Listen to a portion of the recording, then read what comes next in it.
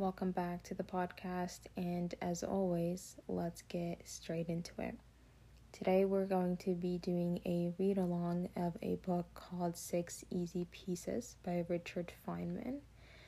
Our intention and our goal from doing this read along is that tomorrow we can do an analysis of a very short paragraph from this read along to understand something about ourselves. First step is a read-along today. The intention of this read-along is to fully grasp and understand what Richard Feynman is trying to teach us and hopefully learn something from this very short introduction of chapter 1. And then tomorrow, with our analysis, we hope to self-reflect and intentionally self-improve.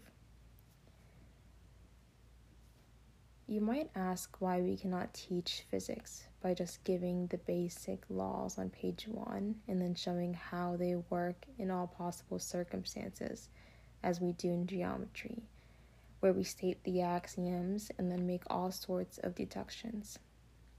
We cannot do it in this way for two reasons. First, we do not yet know all the basic laws. There is an expanding frontier of ignorance. Second, the correct statement of the law of physics involves some very unfamiliar ideas which require advanced mathematics for their description. Therefore, one needs a considerable amount of preparatory training even to learn what the words mean. No, it is not possible to do it that way. We can only do it piece by piece. Each piece or part of the whole of nature is always merely an approximation to the complete truth, or the complete truth so far as we know it. In fact, everything we know is only some kind of approximation, because we know that we do not know all the laws as yet. Therefore, things must be learned only to be unlearned again, or more likely, to be corrected. The principle of science, the definition, almost is the following. The test of all knowledge is experiment. Experiment is the sole judge of scientific truth. But what is the source of knowledge? Where do the laws that are to be tested come from? Experiment itself helps to produce these laws in the sense that it gives us hints, but also needed is imagination to create from these hints the great generalizations, to guess at the wonderful, simple, but very strange patterns beneath them all, and to experiment to check again whether we have made the right guess. This imagining process is so difficult that there is a division of labor in physics. There are the theoretical physicists who imagine, deduce, and guess at new laws, but do not experiment. And then there are the experimental physicists who experiment, imagine, deduce, and guess. We said that the laws of nature are approximate, that we first find the wrong ones and then we find the right ones. Now, how can an experiment be wrong? First, in a trivial way, if something is wrong with the apparatus that you did not notice, but these things are easily fixed and checked back and forth. So without snatching at such minor things, how can the results of an experiment be wrong? Only by being inaccurate. For example, the mass of an object never seems to change. A spinning top has the same weight as a still one. So a law was invented. Mass is constant, independent of speed. That law is now found to be incorrect. Mass is found to increase with velocity.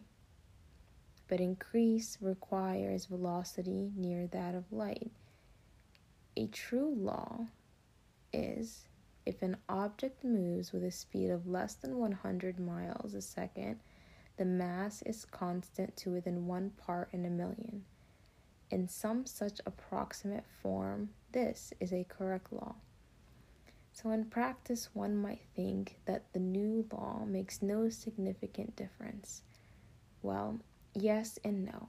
For ordinary speeds, we can certainly forget it and use the simple constant mass law as a good approximation. But for high speeds, we are wrong. And the higher the speed, the more wrong we are.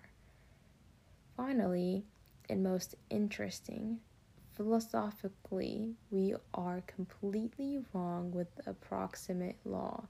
Our entire picture of the world has to be altered, even though the mass changes only by a little bit. This is a very peculiar thing about the philosophy or the ideas behind the laws. Even a very small effect sometimes requires profound changes in our ideas. Now, what should we teach first? Should we teach the correct but unfamiliar law with the strange and difficult conceptual ideas? For example, the theory of relativity or four-dimensional space-time and so on? Or should we first teach the simple constant mass law, which is only approximate but does not involve such difficult ideas? The first is more exciting, more wonderful, and more fun, but the second is easier to get at first and is a first step to a real understanding of the first idea.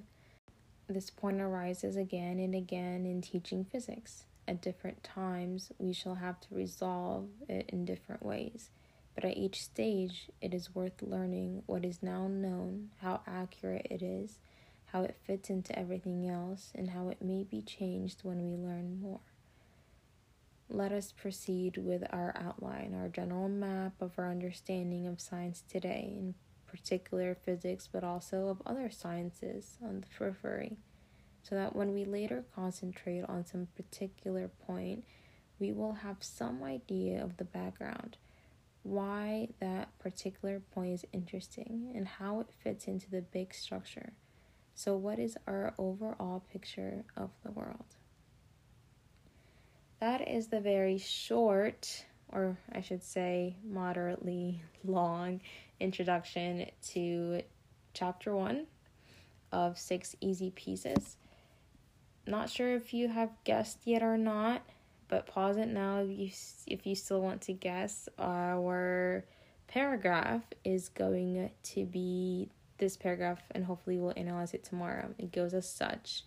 Each piece or part of the whole of nature is always merely an approximation to the complete truth, or the complete truth so far as we know it.